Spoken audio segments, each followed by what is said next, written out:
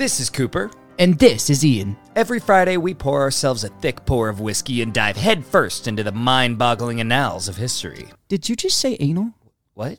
We're talking ancient civilizations, recent events, and the lore of all the great lands. From the conquerors of mighty empires to the unsung badasses and forgotten villains that time has almost erased, our show leaves no stone unturned. I swear you just said anal. I did not say anal. Okay, well, prepare to have fun, indulge in crude humor, warm your hearts, and even shed a tear or two. We'll have those crucial heart-to-heart moments that can only be experienced through this sweet, sweet audio medium. Our goal is to bring you more than just the facts, but to make sure you don't fall asleep while driving down the highway. Or die of an aneurysm while brushing your teeth. By keeping things fun and entertaining for all you beautiful people. So buckle up, you beautiful bitches. We are here to take you on an eargasmic adventure. Pour yourself a drink. Just not while driving.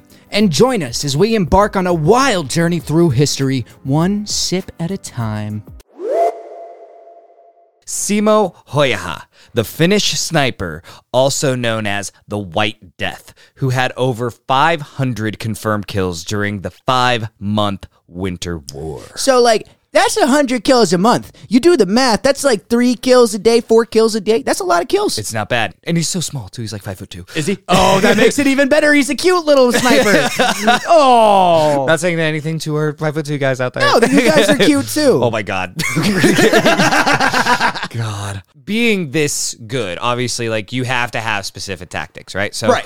Simo would plan out everything in advance, being very meticulous and never leaving anything up to chance. As most psychopaths do, you know. No, a smart man that doesn't want to die. He would choose his firing spot for the next day on the previous evening. He would choose 2 firing spots each time to cover 2 different vantage points. He's a premeditated psychopath. Okay, I like that. He's a good sniper. The bodies would stay wherever they were shot, and some were frozen standing up. Yeah, Dude, I read that, bro, and I was like, "There's insane. no fucking way." And then there's pictures. There's pictures of There's it. pictures, and I was like, "Holy shit!" Just arms are up, yeah, he's like fucking Sasquatch That's running how through the cold wild. It was here. Imagine seeing that as a soldier. No one. He's called the White Death. So you're a Russian soldier, okay, and you're going through the wilderness with your buddy, and all of a sudden your buddy just stops fucking moving. Forever. In the wartime newspaper, this was called Simo Häyhä's Christmas gift to the Finnish people. And yes. I can't think of a nicer Christmas gift than a whole 25 dead Ruskies. Ah, man. That's what I'm looking for. Mom, what do you want for Christmas, Mom? Well, I tell you what. You know what'd be really nice there, Jim?